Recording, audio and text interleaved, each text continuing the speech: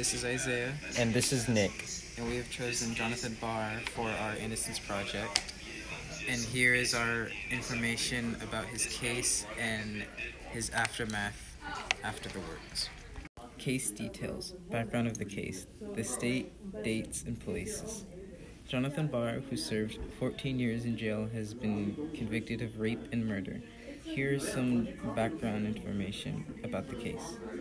In the afternoon of November 19, 1991, 14-year-old Caddy Matthews left her great-grandmother's house in Dixmoor, Illinois, and was not seen again until December 6, 1991, when her body was discovered on a well-worn path running along 157 as it passes through Dixmoor.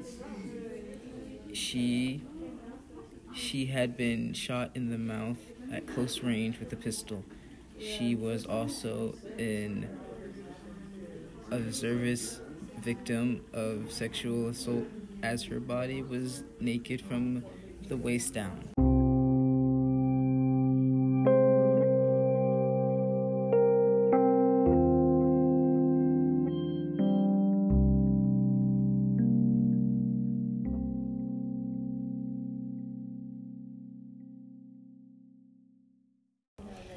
Background on the main player / introduce them,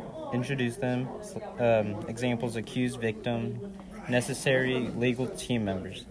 The police made no arrests and seemingly had no leads in the case for over 10 months until October 20th, 1992. On that date, a police report indicated that Keno Barnes, 15 years old, allegedly informed the police that Jonathan Barr had told him that when he last saw the 14-year-old girl, Cateresa Matthews, she was getting into a car occupied by Robert Lee Vale and Robert Taylor.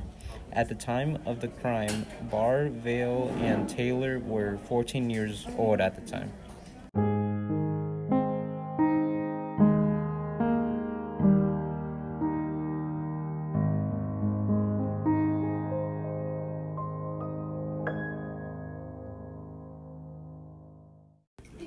Explain how the Innocence Project got involved with Jonathan Barr.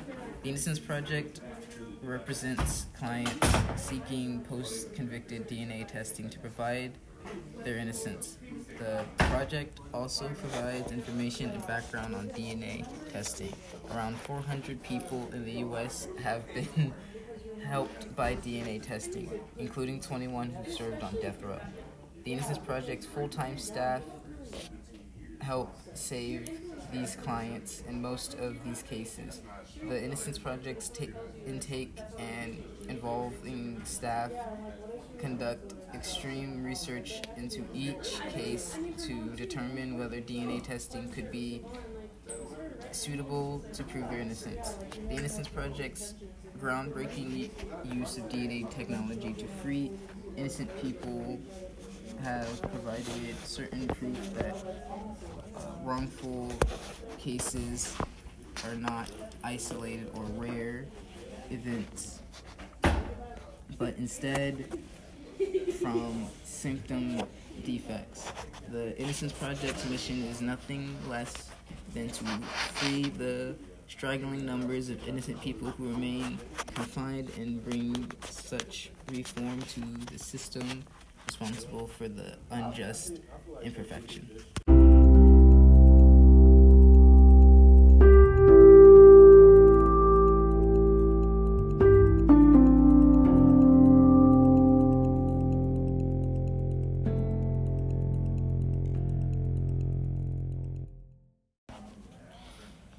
Some of the exoneration details about Jonathan Barr. The exoneration date was on November 3rd, 2011. Based on the DNA evidence, Judge Simmons vacated the convictions of Taylor, Hardin, and Barr on November 3rd, 2011, and the state's attorney's office dismissed all charges against the 5 men Taylor, Hardin, and Barr were released from prison. Vale had already served his prison term and was living in Minnesota at the time. Sharp served 10 years in prison for the crime. But based on his presumed criminal history, he was sentenced to an additional 10 years in 2009 for unrelated drug charges.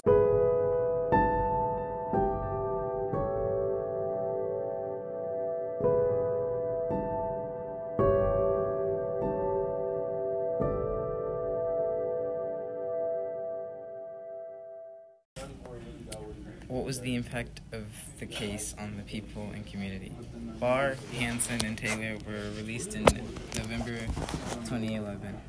Vale had been released in 2002 after serving his prison term and was living in Minnesota. His conviction was vacated in December that same year. Sharp's conviction was vacated on January 4th, 2012, but he was in prison in Indiana as a result of a drug conviction until he was released in February 2012.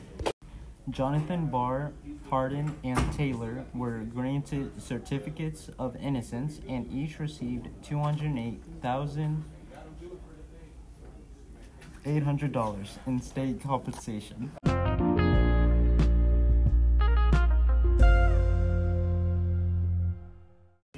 In August 2016, more than 5 years after the DNA tests were completed, Randolph was charged with murder, kidnapping, and predatory sex assault.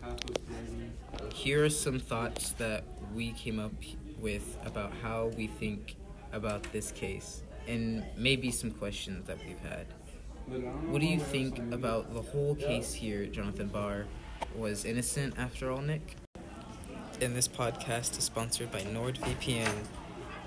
If you've ever wanted to read or look more up in the Innocence Project, then NordVPN can help you out with that, with a safe and secure way of being able to read, connect with others, and not have those people trying to hack into your things.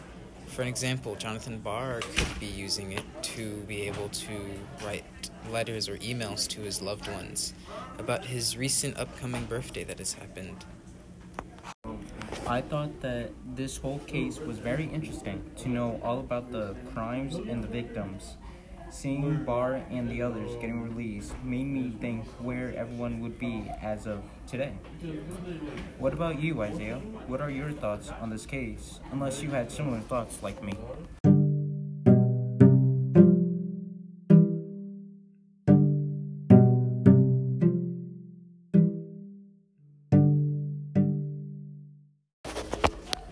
I think that he was very interesting to get to know him more and the crime and the victims. But perhaps maybe I think the Innocence Project should have pushed more towards saving him a bit sooner with the DNA tests. I know within our time space now we have more and powerful DNA testers, and I hope that more and more victims to this day are able to be freed just like Jonathan Barr. That's all for our look into Jonathan Barr and his misunderstanding of crime. If you would like to learn more about him, go to innocenceproject.com to learn more. We were both glad that we chose Jonathan Barr because the storyline of him creates more of an interesting viewpoint.